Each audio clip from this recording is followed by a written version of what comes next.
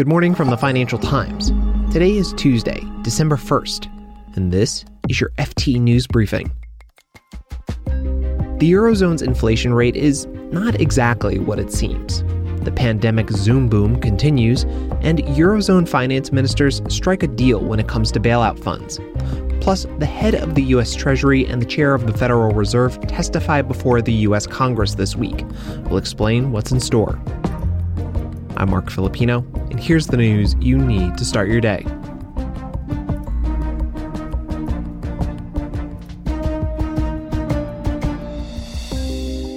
November's Eurozone inflation data are due out today, and we're expected to see that for the fourth month in a row, the area remains in deflationary territory. Now, this is a headache for policymakers. If companies and households expect prices to fall eventually, then they're less likely to spend and invest now, which means a slower recovery. But the data may not be altogether reliable. That's because consumer spending is being gauged against normal behavior, and these aren't normal times. Valentina Romai, the FT's economics reporter, explains. So offices for national statistics across the Eurozone track the prices of goods and services that consumers buy.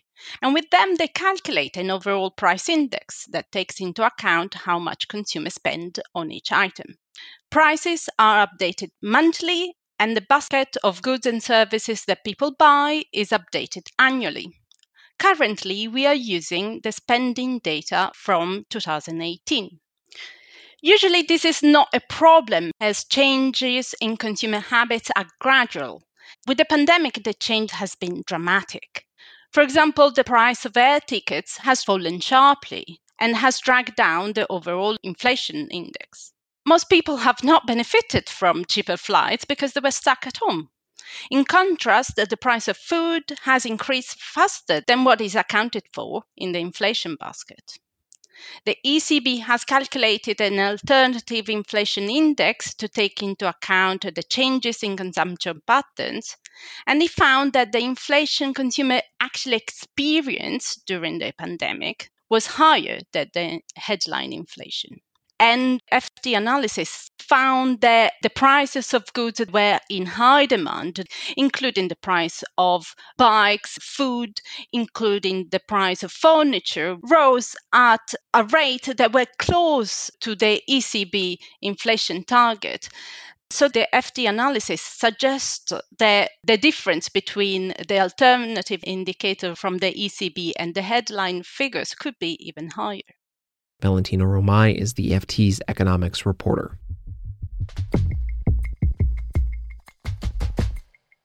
Now, turning to one of the biggest corporate winners of the pandemic, Zoom. The video conferencing business released its quarterly earnings yesterday, and Zoom said in the 3 months to the end of October, it had more than quadrupled its sales compared to the same period last year. Revenues hit $777 million. It was $167 million a year ago. And Zoom is banking on the fact that we're all going to be video conferencing for a while. Or, at the very least, your office holiday party will be over video. Zoom projected fourth quarter revenue of up to $811 million. But the good news wasn't enough to keep investors happy. Zoom shares fell as much as 7% in after-hours trading on Monday.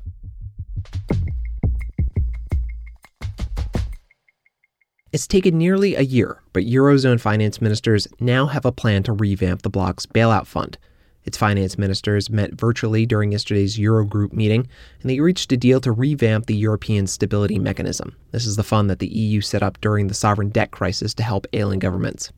The deal finance ministers came to creates a backstop for the bloc's Single Resolution Fund. It would provide extra cash for bank rescues from the ESM if the fund runs out of money. Now, there are a few reasons why this deal is a big deal. One, Italy and northern European countries finally came around to the reforms. And two, this deal paves the way towards dealing with more contentious parts of the bloc's banking union. But nothing is set in stone yet. Each member state's parliament still needs to approve the deal.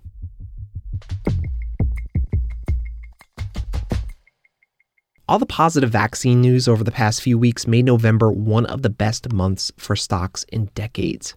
But it's come alongside a global rise in coronavirus cases, something that has the chair of the Federal Reserve worried. And Jay Powell will get a chance to voice his concerns. He and U.S. Treasury Secretary Steven Mnuchin will testify before the U.S. Senate today and the U.S. House on Wednesday. Both will address the future of the national economy as we enter a very difficult stage of the pandemic. Here with me now is the FT's Washington Deputy Bureau Chief, James Politi. James, we got opening statements from Powell. What did the Fed chair have to say? So the Fed chair said that given what we're seeing with coronavirus in the U.S. and around the world, that the economic outlook remains very uncertain. And he said that we're heading into a few very challenging months on that front. He also sort of noted that the recent upbeat news on vaccine development was encouraging. And he said it's very positive news, but only over the medium term. And there was still sort of considerable uncertainty about the distribution of the vaccine, the effectiveness. And so he said it was a bit early to draw any real conclusions about the impact of this on the outlook. So the Fed has sort of consistently taken a very sort of cautious, in a way worried take on the economic outlook through the pandemic, and that's set to continue today. What about Mnuchin? What are we likely to hear from the U.S. Treasury Secretary? Secretary Mnuchin, now representative of the outgoing Trump administration, issued some fairly short opening remarks in which he sort of thanked lawmakers for their help in passing the original fiscal stimulus. And he urged Congress to pass a new, more targeted relief package using funds that had been earmarked for some big Fed emergency lending facilities, which he has asked the central bank to return after unwinding those facilities at the end of the year. James, what are you looking out for as these two figures go before Congress this week? Well, it'll be interesting to see the body language between the two. Back in the summer, they were greeting each other with big elbow bumps.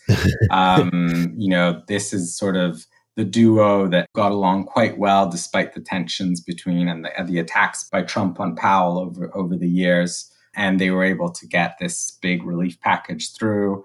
And I think they've had a generally good relationship and an effective relationship. But since the Treasury Department called for the unwinding of some of the emergency credit facilities that the Fed really wanted to keep as an insurance policy against a new financial market downturn, I think there have been some tensions between the Fed and the Treasury. And so it'll be interesting to see what kind of dynamic emerges there. Otherwise, we will be looking to see what Chair Powell says about, any future actions the Fed might take and whether they've converged on really a policy plan that they could implement immediately in December, or whether that will wait until maybe next year. And of course, I think everyone will want to hear from both Chair Powell and Secretary Mnuchin, what they think the prognosis is for further stimulus, because that's really crucial at this point. James Politi is the FT's Washington Deputy Bureau Chief. Thanks, James. Thank you. You can read more on all of these stories at FT.com.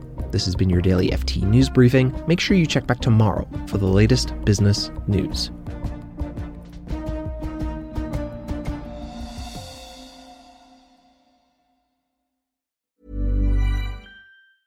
Support for this podcast and the following message come from Corient. Corient provides wealth management services centered around you. As one of the largest integrated fee-only registered investment advisors in the U.S., Corient has experienced teams who can craft custom solutions designed to help you reach your financial goals, no matter how complex. Real wealth requires real solutions. Connect with a wealth advisor today at Corient.com. That's Corient.com.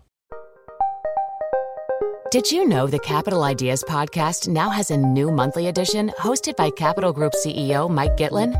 Through the words and experiences of investment professionals, you'll discover who was their best mentor, what's a mistake they made that changed their approach, and how do they find their next great idea.